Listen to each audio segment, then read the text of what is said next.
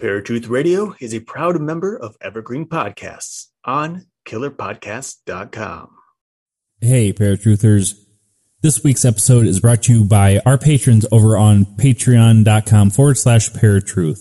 With their help, we are continuing to bring amazing new content to our listeners every week. So if you feel the urge to donate, head on over to patreon.com/paratruth, where you can just donate only $1 and get some amazing rewards for your donation. Go check it out. Christian and non-Christian paranormal investigators. They have two different views, and it seems as if neither of them can ever agree on anything. So what happens when a mainstream view of the paranormal crosses paths with the Christian view? Something epic. This is Paratruth Radio.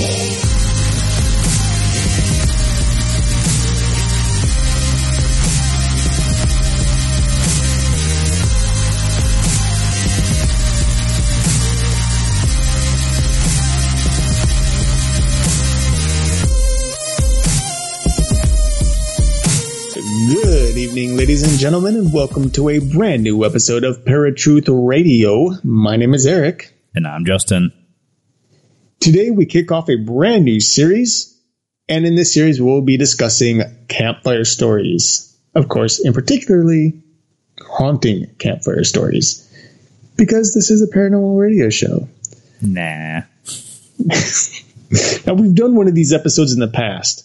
Actually, we've done a couple of these episodes in the past. But this time around, we're going to have a couple of people on to join us, tell us some of their stories, people who've either encountered something on their own or know people who've encountered something and have been given the rights, basically, to share it. But today, Justin and I are on our own. And so I thought the best way to kick this off today is maybe just to more or less summarize what a campfire story is. Okay.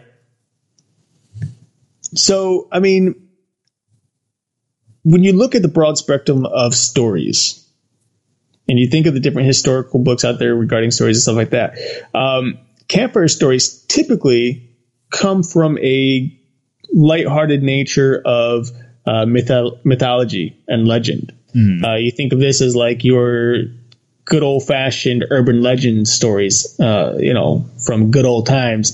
The Hookman was a big one when I was growing up. So was the Candyman and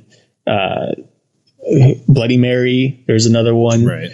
And so when you think of campfire stories, like I think a lot of people think of these type of things. People think of these more or less lighthearted. I mean, it's hard to say lighthearted because they're scary things if you ever tried any of them. But these stories that are relatively common and popular.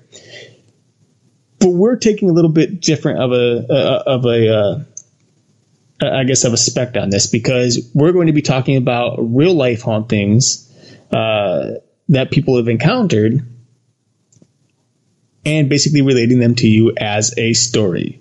I think it's a good, fun way to get to understand what people go through on I guess on a relatively regular basis for those who are being haunted, and allow us a little insight as to what people are going through on a daily basis within the paranormal community. Yeah, I had kind of looked up some like typical campfire stories just to kind of look through and see, like, I came across the Hookman. There's this one that I've never heard of called The Ghost of Rest Haven. And there's a couple of other ones, and it breaks it down into campfire stories and then campfire stories for children. So, I mean, the first part must have been kind of way more scary than these ones for kids, because it looks like, it looks like it gets a little more lighthearted, if you will, with kids compared to the normal campfire stories. So I was trying to think of stuff that through my lifetime I could sum up into a campfire story type deal. And the only things that I was kind of remembering was some of the stuff that I've already shared, like the Jeffrey Dahmer house. I've talked about, and I'm almost positive I brought this up on the show, is when I was younger, I was staying at my dad's house and thought I saw him standing in the archway, and got up to, go give him a hug, and disappeared. Nobody there. And then my mind went to the Ouija board sessions that I had as a kid, and I don't think I've ever talked about these on air, and I'm not sure if I've ever shared a lot of them with you, so I figured I could probably talk about those as well. Did you come up with stuff just from stuff that you haven't necessarily shared on air? Oh, yeah. I've got plenty of stuff that I could share that I haven't talked about.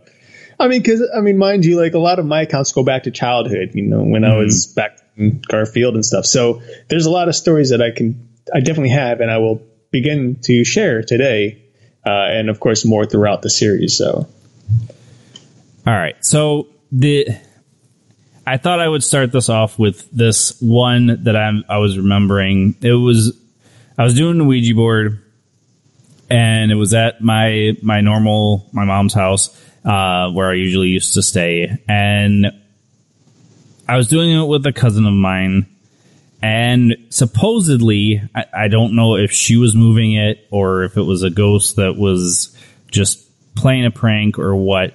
But it was telling me that it was Al Capone. And that supposedly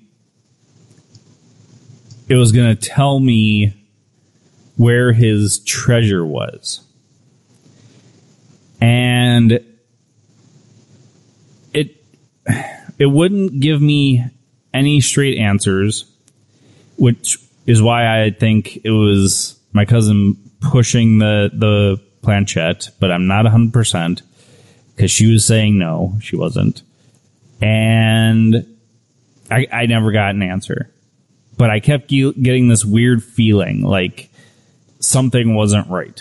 So after ending it, I tried to figure out, was Al Capone's treasure ever found? Was there even Al Capone treasure? And I didn't come up with anything. And then there was another one I was thinking of when I was doing it with my aunt at a family get together, and we were just asking random questions, and I said, okay, I'm going to ask you a question in my mind. Tell me the answer on the board. And the question is, will I ever be able to fly without an airplane? And the answer was yes. Now, I guess that can be brought up to interpretation, but one thing... Well, have you smoked weed since then? I have never smoked weed, so... Well, then I guess it hasn't come true. But I think we've had this discussion before, and the one thing that we've asked or we've talked about is if spirits can read minds. And now, for that particular instance, do you think it was just saying something that it thought I wanted it to say, or what are your thoughts on that? If it was indeed a spirit, I'm sorry, were you doing this one by yourself, or was someone else with you with this thing? No, this was with my aunt on my mom's side. Okay. So assuming that she wasn't pushing it around and it actually was a spirit, I feel like this is still one of those cases in which the spirit may be either telling you something you want to hear, or doing something or saying something that maybe a kid would like to hear, because every kid wants to fly, right, without any hope. But in regards to whether or not a spirit can read your mind, I still very strongly stand by no. The answer is no. And there's a reason behind that. And I'm not just saying that this is for anything. So if you believe that spirits are human, that's fine. This is going to work even better in that case. Because if a spirit is human and you, don't you think that the spirit which is within us would also be able to read each other's mind? What gives it the power outside of the body that it doesn't have within the body? So just in that idea of the spectrum, like it doesn't make sense that a spirit would be able to read the mind. And I know people are going to say, well, this is another plane of existence. You know, you can see things that others can't, blah, blah, blah, you know, but the fact is still there. Like there's no proof. Okay. It's true. There's no proof. So it could go either way. But when we're thinking about it in like a realist way, it's important to just think about, okay, what is it that I can or cannot do personally that would allow me to do the opposite later on? Like what really changes? And the fact is that there shouldn't be anything that changes. There shouldn't be, because if a spirit could read your mind, it should also be able to manifest at will. It should be able to walk right into your door and say, hey, I'm here. You know, it should have that power. So why is it given some powers and not others? It just doesn't make sense. But then on top of that, in regards to like a biblical sense, it's very clear that the devil cannot read minds. That's only given to God. And so it's a godly thing. God himself possesses the power. No one else does. God is the only one that the Bible strictly says is omniscient, which means all knowing.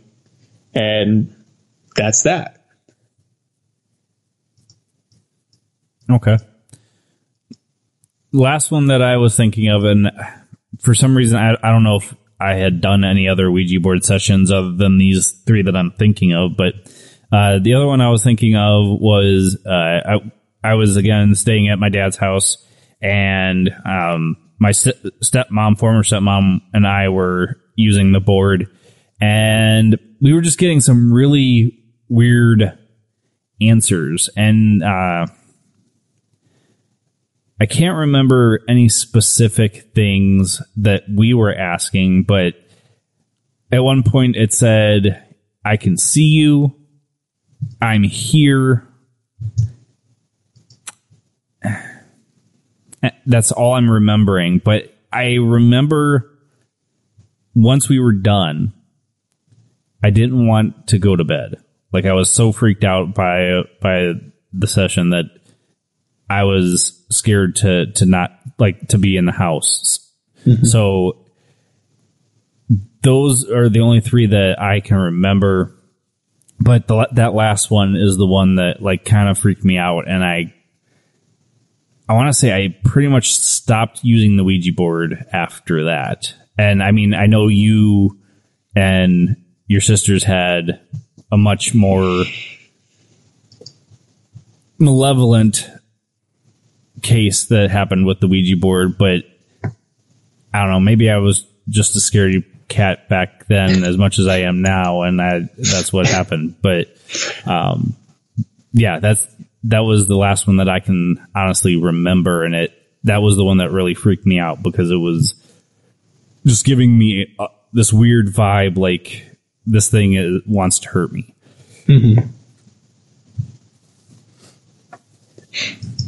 Yeah, I mean, like, I think everybody has a different reaction to the paranormal, especially when they first interact with it. You know, nowadays you have a different reaction than you did back then. You know, now you're an investigator. You're more interested in what's really happening in these cases. But back then, when you're a kid and you're messing with the Ouija board, or you know, you don't have to be a kid. I mean, I hear plenty of stories of people who mess with the Ouija board, and it's either started something or has, I guess, enraged something. In fact, there's a story on television just the other day about two kids who were being haunted by a shadow person within the woods.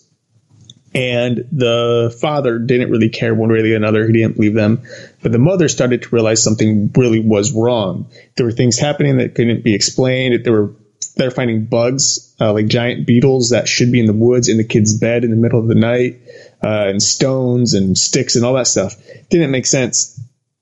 And so the woman ended up going and jumping into a Ouija board. She lit a couple of candles, asked a couple questions. Nothing happened at all. And I think that's the first thing that's very important to understand is you don't need to have an interaction with the Ouija board or using the Ouija board with the spirit. Simply asking that question or placing your hands on the board and hoping for something is enough to open that door. And all you need to do is open the door a little bit. Anyway, what happened was nothing happened. She got rid of the board. She put it away. And then within the coming weeks, it just became really bad, where it started manifesting within the house, started attacking the kids. The one kid broke both of his collarbones because he was so scared he ran into a wall. Just things like that. And eventually they moved out, and since then have either tried or succeeded in casting the spirit away.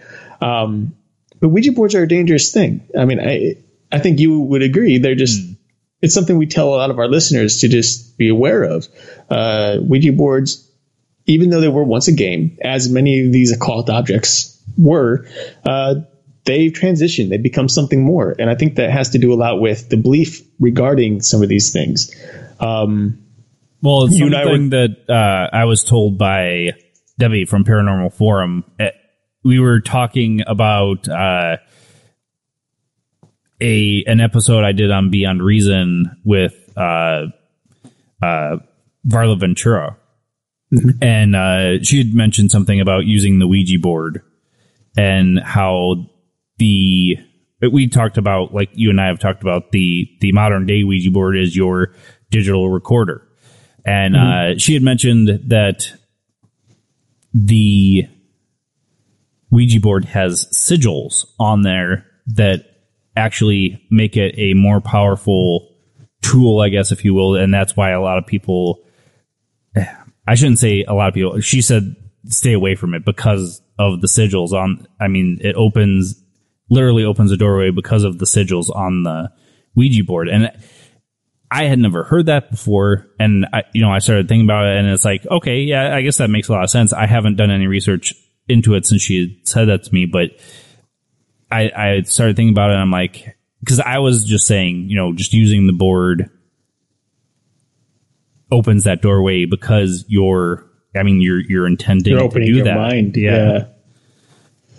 But she said, it's way more powerful than just that. And it very well could be. I mean, mind you that not all Ouija boards are alike. There's different Ouija boards with different symbols. There's some that have pentacles on them, some that have pentagrams, some that have the sun and the moon, some that have people on there.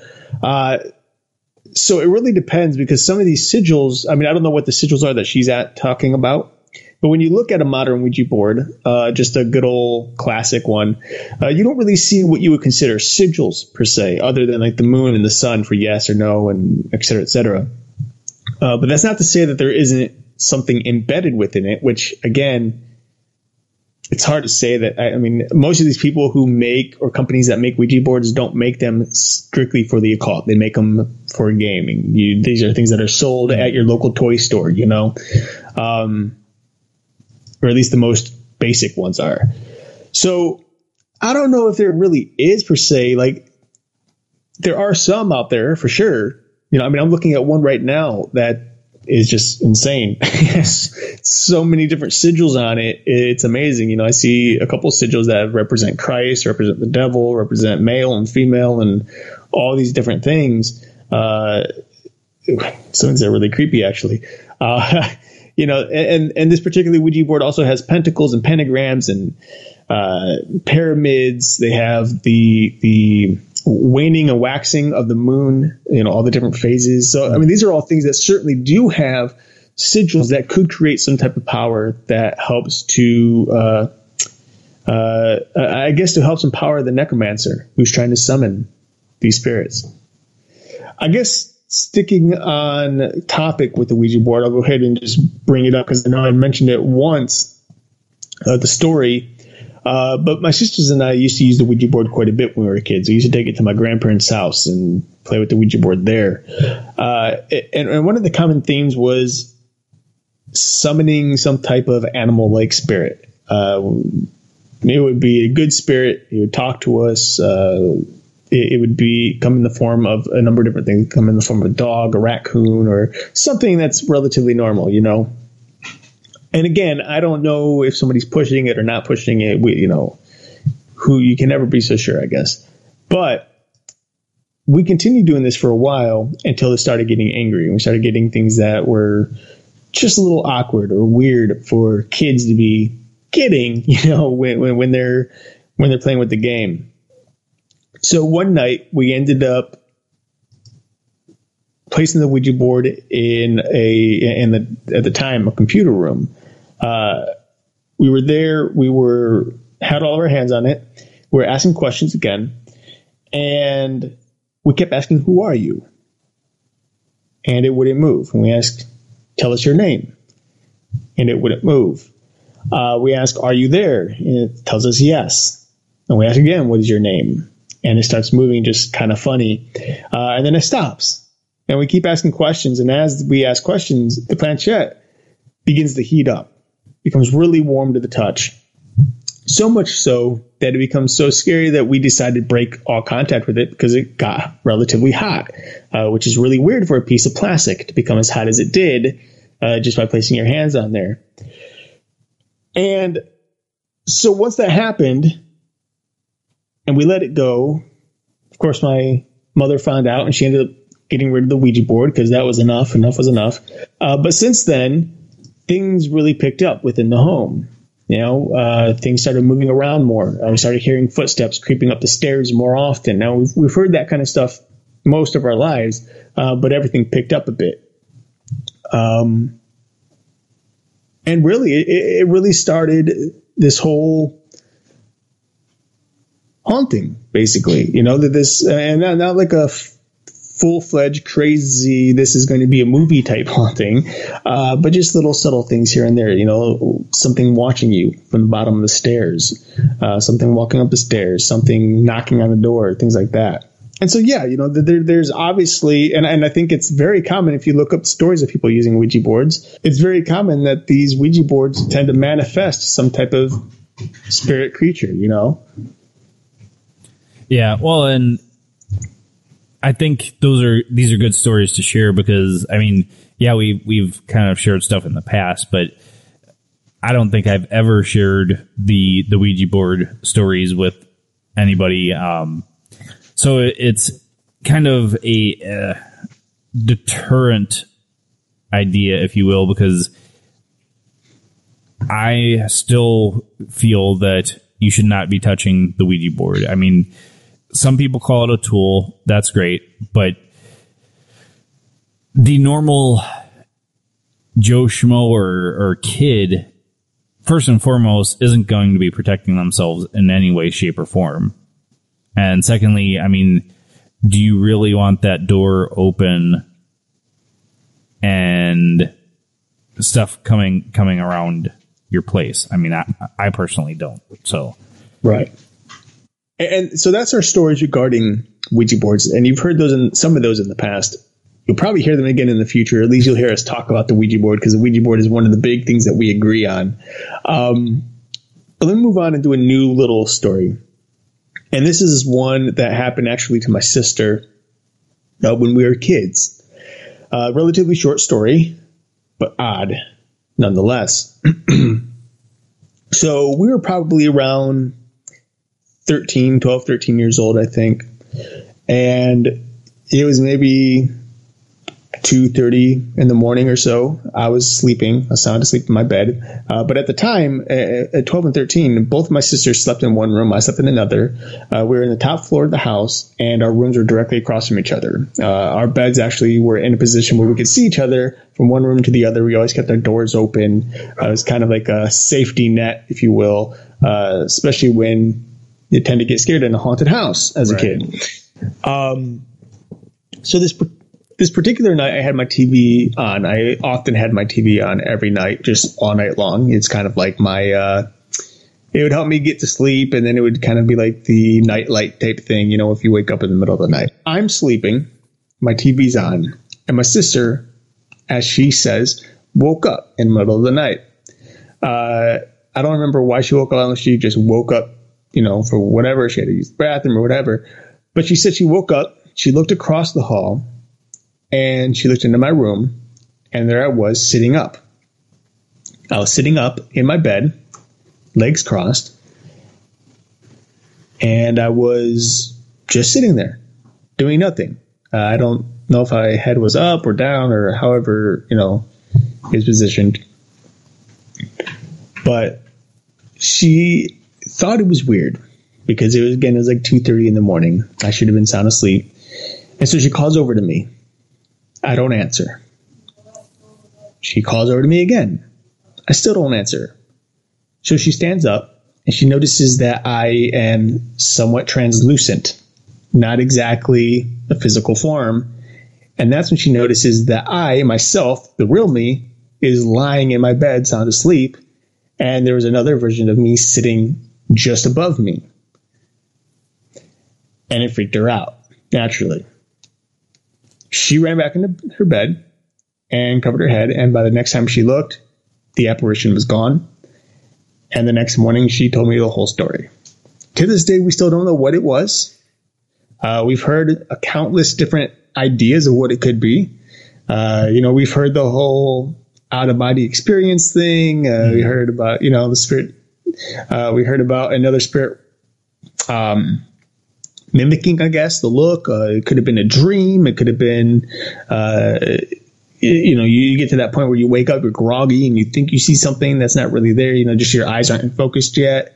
We've heard all these different things, but the fact still remains that we don't know what it was. But what we do know is that the house at the time, because mind you, it's not haunted now because we know who lives there because it's family. Yeah. None of them have experienced anything in the house, but we did. And we knew back then that the house was haunted. We learned later that our parents, my mom and Justin's father, were, when they were kids growing up in that house, they too witnessed things in the basement, walking up the stairs, things that were unexplainable. So we have multiple accounts which expand many years, like 2 generations, basically, people who witnessed it, our parents witnessing it when they were kids, then us witnessing it when we were kids. And we don't know if there's anything that extends before that. We know so far nothing's happened afterwards, after we left, but instead we moved to the new house, and guess what happened? That house was haunted or became haunted. So it could have followed us or something like that, could be attached. But yeah, so it's just an interesting thing, and does one of the more weird stories that we certainly experienced. As I'm listening to you tell your stories, I'm trying to think of other ones that I went through, but I can honestly say the only things that started happening were after I started using the Ouija board. I mean, our basement was it wasn't a furnished basement. It was a brick and cement floor basement, and it always freaked me out, but I don't remember ever seeing stuff down there or anything like that. I don't remember seeing dark figures or anything in the house. Nothing compared to what you guys have gone through. The only thing that I can remember happening is the one day I was walking down the street, and I was walking home from school, actually, and I remember seeing this woman in a Victorian gown, and I'm like, wow, that's weird. So I walk past, turn again, and she's gone. Now, this is also around the time that I was about to start seeing a psychiatrist for depression, and we had to fill out a questionnaire, and one of the questions was, have you ever seen anything that's not there? And I put yes. And my mom's like, what are you talking about? So I told her, and she's like, you can't tell them that. They're going to think you're crazy. So that's the only time I can remember. And this was after the whole Ouija board thing, but prior to that, I don't ever remember coming across anything other than, just feeling like creeped out. Like in the bedroom that I grew up in, it was the beds were next to a window, and the window had bushes that were not right next to, but there was like a small walkway in between the bushes and the window. And I would always feel like there was somebody standing there looking in the window. I never actually saw anybody, but always had that feeling. So I guess you can say there might have been something there, but I never physically saw something with my eyes. Right. So, yeah, and I think that's probably some of the most common hauntings that we've come across in all of our years investigating and researching. And those are the ones where people don't necessarily see anything, but constantly feel something. And it's that something that really makes them unnerving. What's the word? That's unnerving. Because you so much want to connect the dots, but there's no dots to connect, you know? So I definitely think that's some of the most common type of haunting. Maybe they're not even hauntings. I mean, they could just be passerbys, you know? I mean, can a ghost just simply pass by? Who knows? The Bible says that when an unclean spirit is cast out of its home, it'll travel the world seeking a place to stay, and finding nothing, go back to its home. So who's to say that some of these spirits aren't just simply passing by? I know there's people who claim that can't be for whatever reason. And that's where I think it's weird, because some investigators and researchers will say that a spirit, once it's locked into a location, that's where it stays. It's like a manifestation within that area. You know, a house is haunted. Okay, you can't cast it out. It remains haunted. But yet some of these spirits tend to follow people home. right. What happens when those spirits are then released or cast out? Do they go back to the place they came, or are they free to go somewhere else? Big questions, very little answers. But nonetheless, I guess that's part of the industry, or the call it an industry. You could call it an industry, because some people are making money off of it. So, you know, who knows? Was there any others you can think of for your side? So there was another time for me, another story, and again, I'll have more in the future, but I'll finish off my stories here for this episode with this one. And this one has happened on New Year's Eve. I want to say it was maybe around 2000, 2001, maybe something like that, 1999, somewhere in there. Me and several of our cousins were in the room, my bedroom. We were sitting around the floor as me, both my sisters, and 2 or 3 cousins. I don't remember exactly which ones, but we were all sitting there telling ghost stories. Go figure. Ghost stories is kind of a big thing that runs in our family. We like telling ghost stories. So we're telling ghost stories. We can hear our parents down in the kitchen talking, as they always did, super loud, as they always are when they're together. But we're in my room. I've got a single light on, a little lamp, just one of those flip on, flip off lamps. You know, you got the little switch on there that you click. And so we're telling ghost stories. And I forget who it was. It was one of my cousins, I think, that was telling the ghost story at the time.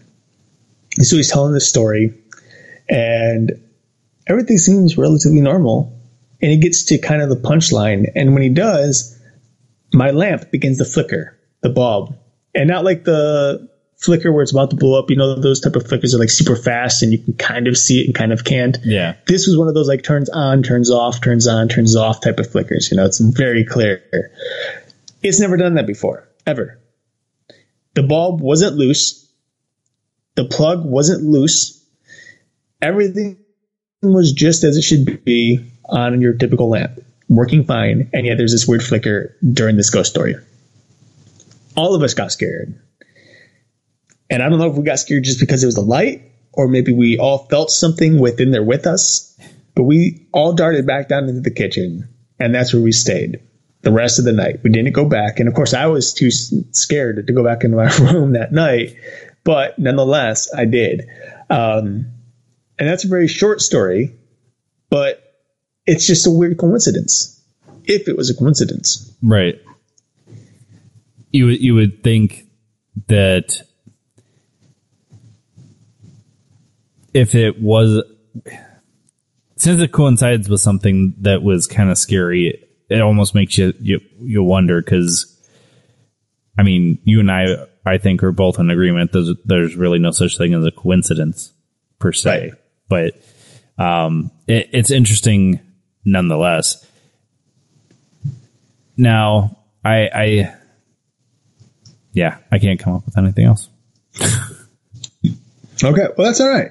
I mean, the good thing is next week we have a guest who will be joining us. We'll do that. And then we're going to be coming back to some of our stories and some others that we've come across. People who we know who are going to share with us. And then other stories that we've just happened to come across throughout the years. I'll have a couple more of my own stories to tell. One, which I think you'll find very interesting, and that is in regards to a haunted object. We all love haunted objects, and this is one of those good ones. This is a big one within my family. Everybody knew about. Really creepy, and I still have the object to this day. So I'm looking forward to telling you guys about this one, because he's still creepy as all heck. All right, folks, we are going to take a quick break here. You've been listening to Paratruth Radio. We'll be right back right after this. Hey there! I'm Hannah. And I'm Audrey. We are a sister filmmaking duo and co-hosts of Sleepover Cinema, our show where we analyze the films that created the collective unconscious of the girls, gays, and theys of the late 90s and early 2000s. Princess Diaries, The Cheetah Girls, Aquamarine, Cinderella, the one starring Brandy. We haven't stopped thinking about these movies since we first saw them, and we want you to rewatch them and review them with us. Are these movies as bad as critics would have us believe? Do we even care if they are? We are always unpacking that very question on Sleepover Cinema. Check out Sleepover Cinema wherever you get your podcasts or at evergreenpodcasts.com. See you soon.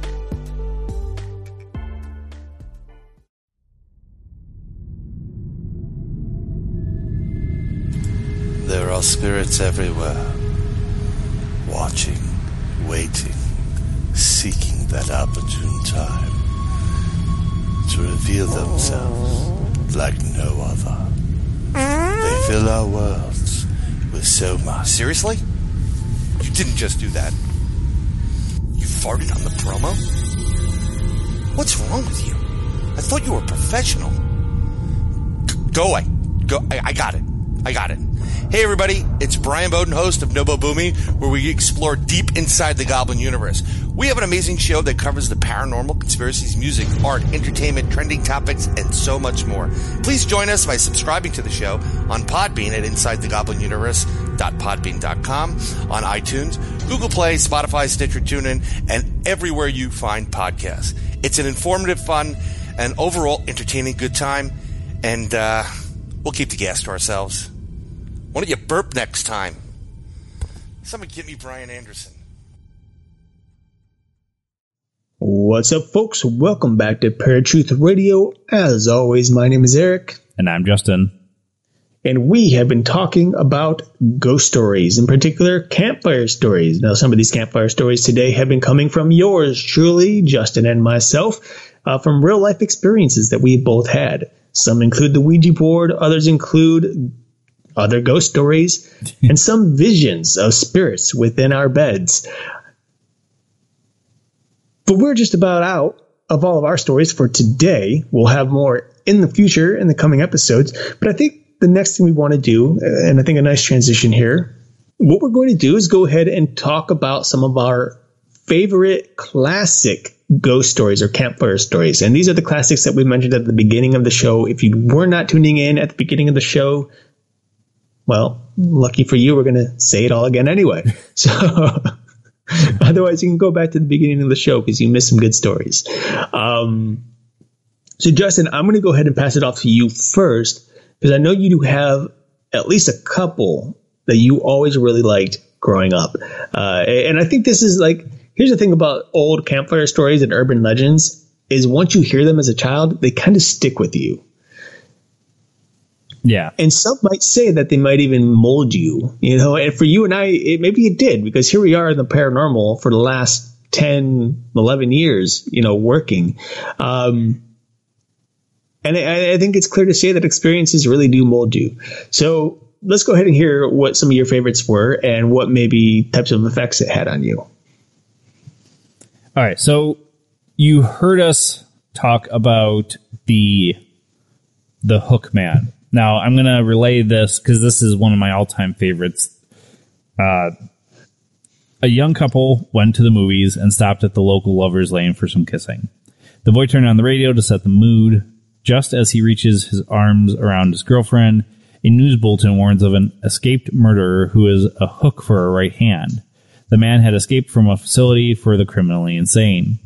The boy thinks it will be funny to tease his girlfriend to scare her. He begins to tell her he is sure they are in a place the escapee might choose to hide. He goes on, terrifying his girlfriend. He hoped she would throw herself into his arms for comfort. However, his plan backfires. His girlfriend insists they leave right away. Reluctantly, the boy drives his girlfriend home. When she gets out, she begins yelling and faints. The young man jumps out and runs around the car. There on her door handle is a bloody hook. Now, I've heard numerous variations on this story, one of which is there's a scratching on the doors of the car, and it was supposed to be this guy's buddy because he had somehow knew about this before. So this is one that's kind of always stuck with me just because it's kind of scary in the sense that it's almost believable. At least today. And maybe back then as well. But that's kind of why this one is kind of stuck with me, because it is a classic and it's one that I mean, still to this day brings goosebumps to my arms. Mm-hmm. So, I mean, I think why it stuck with me is not only is it's a short story, but it's also one that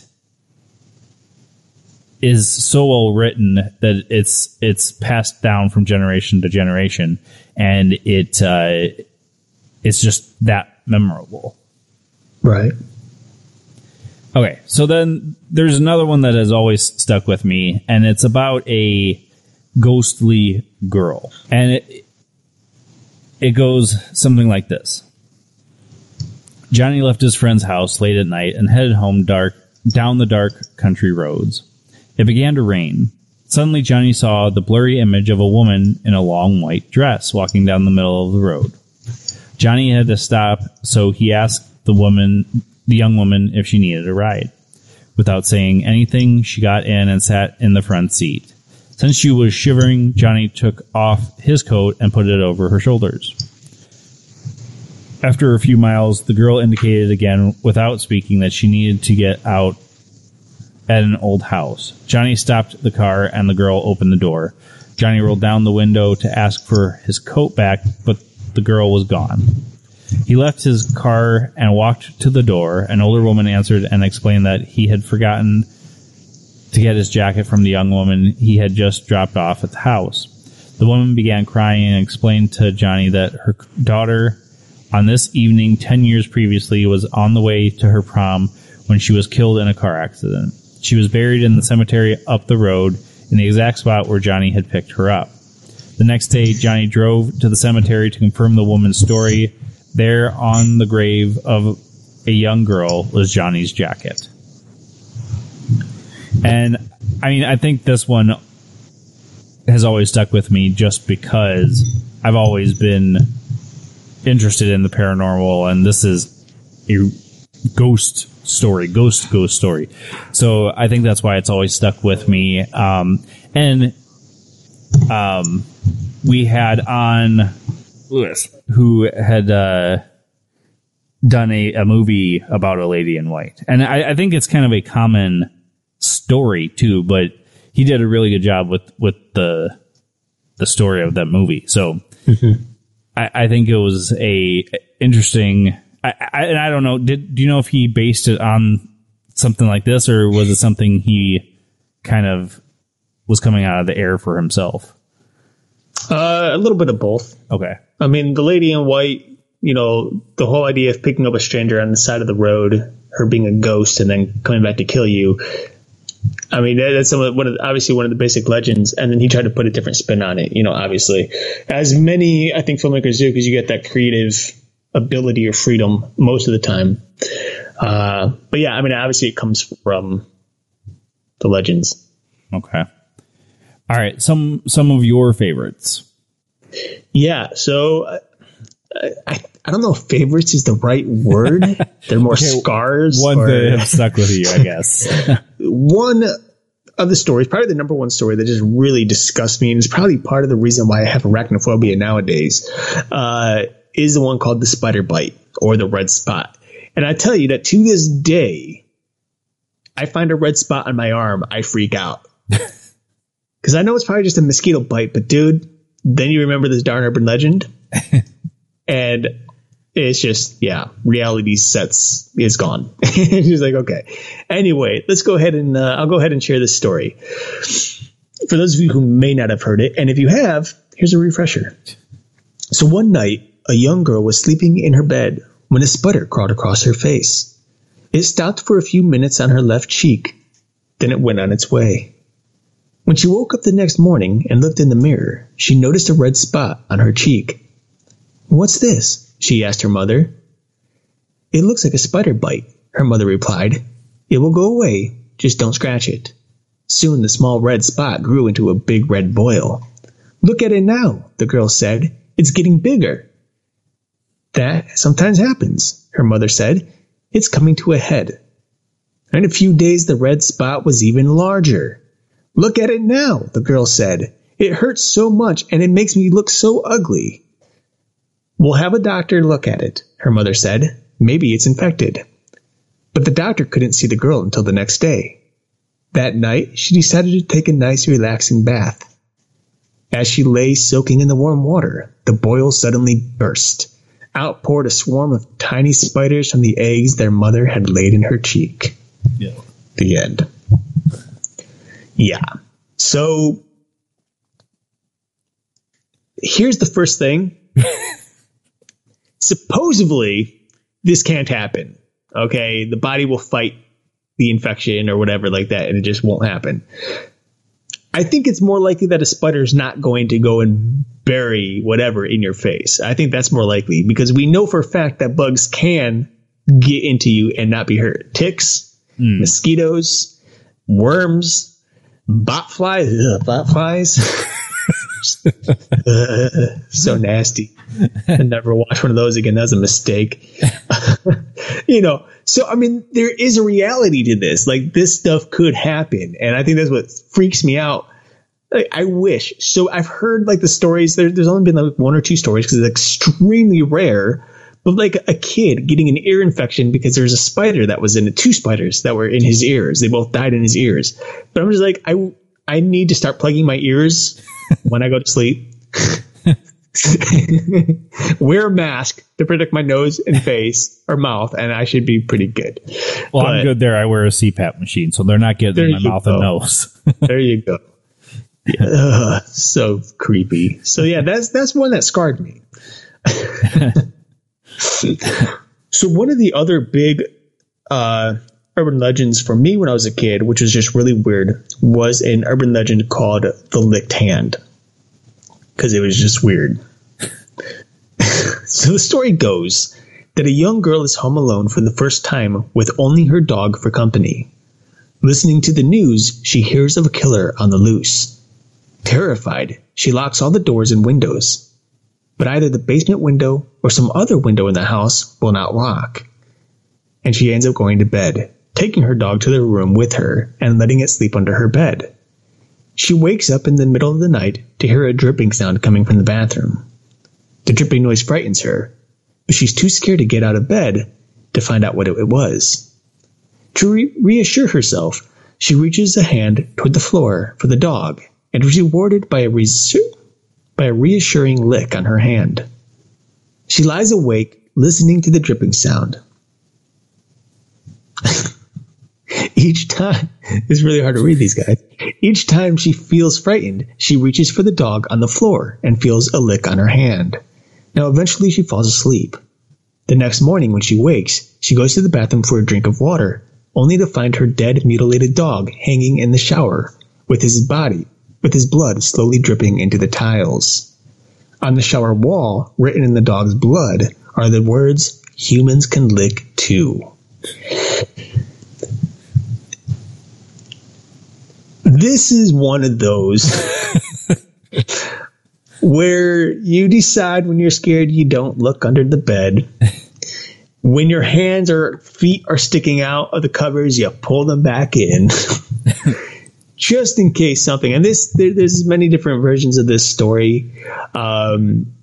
You got the killer. This is very similar in a way to the boogeyman stories as well, lurking under your bed, things like that. But yeah, the ending I remember is on the mirror. It was written, "That wasn't your dog."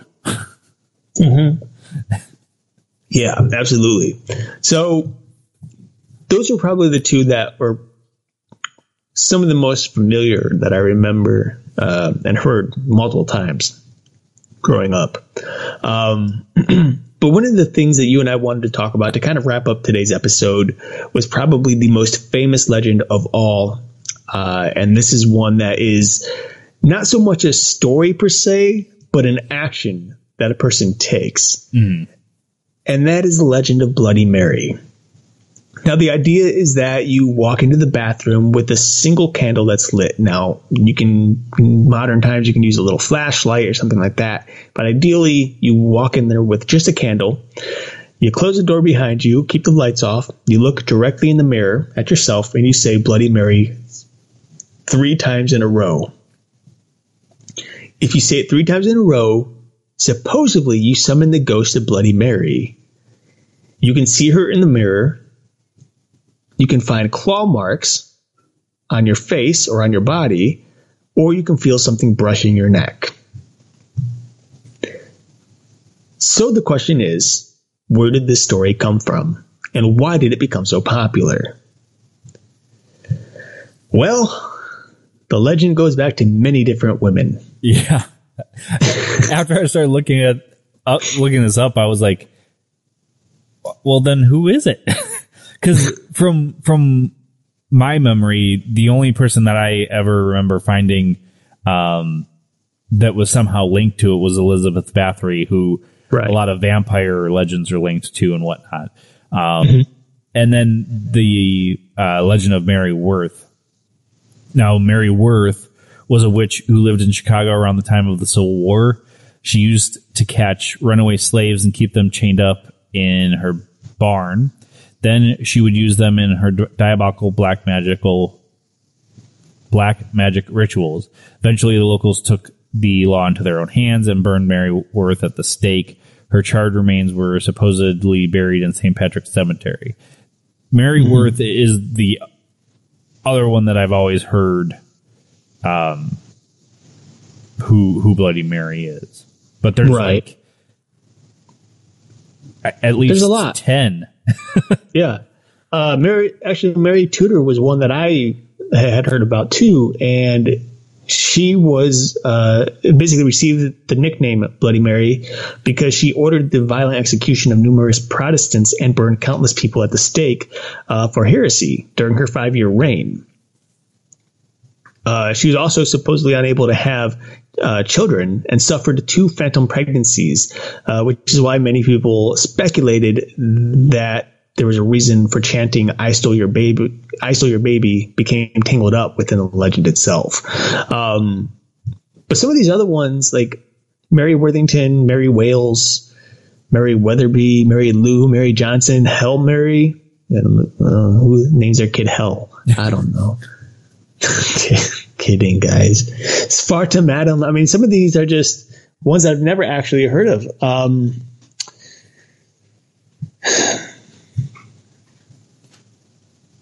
Wow, I mean, there's so many, dude.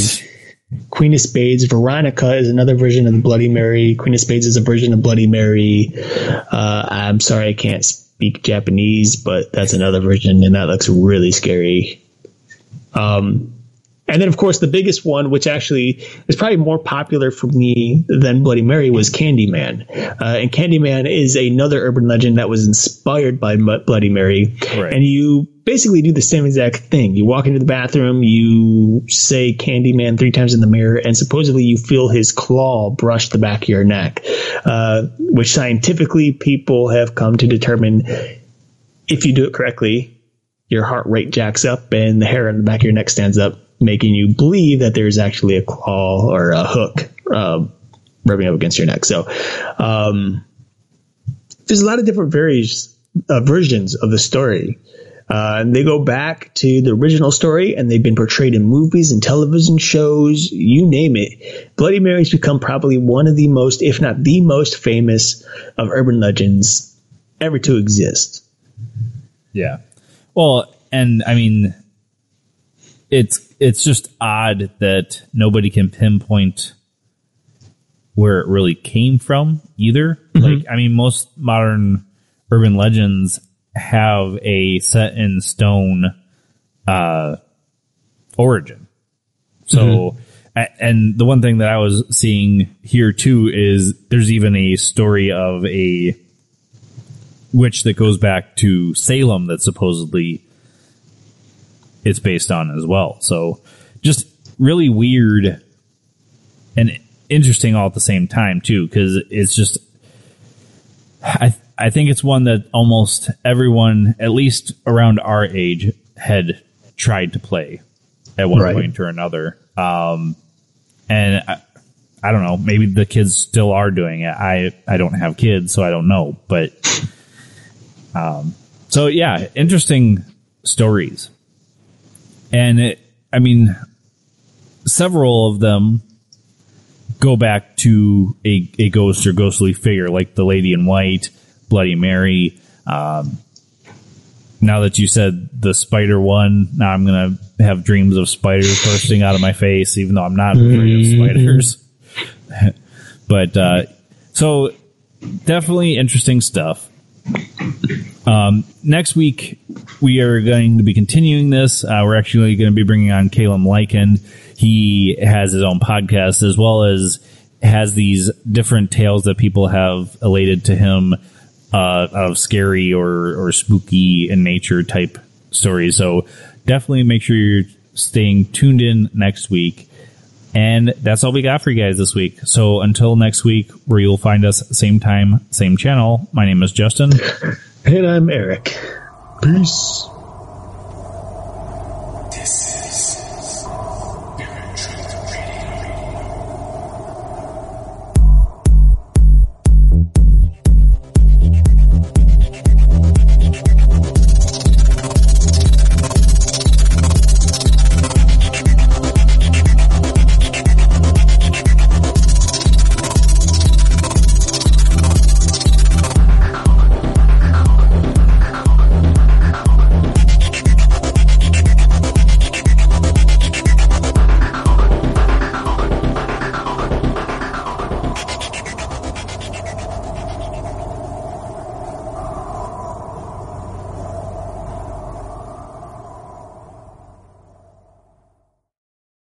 I'm Allison Holland, host of the Kennedy Dynasty podcast. Equipped with a microphone and a long-term fascination of the Kennedy family, I am joined by an incredible cast of experts, friends, and guests to take you on a fun, relaxed, yet informative journey through history and pop culture.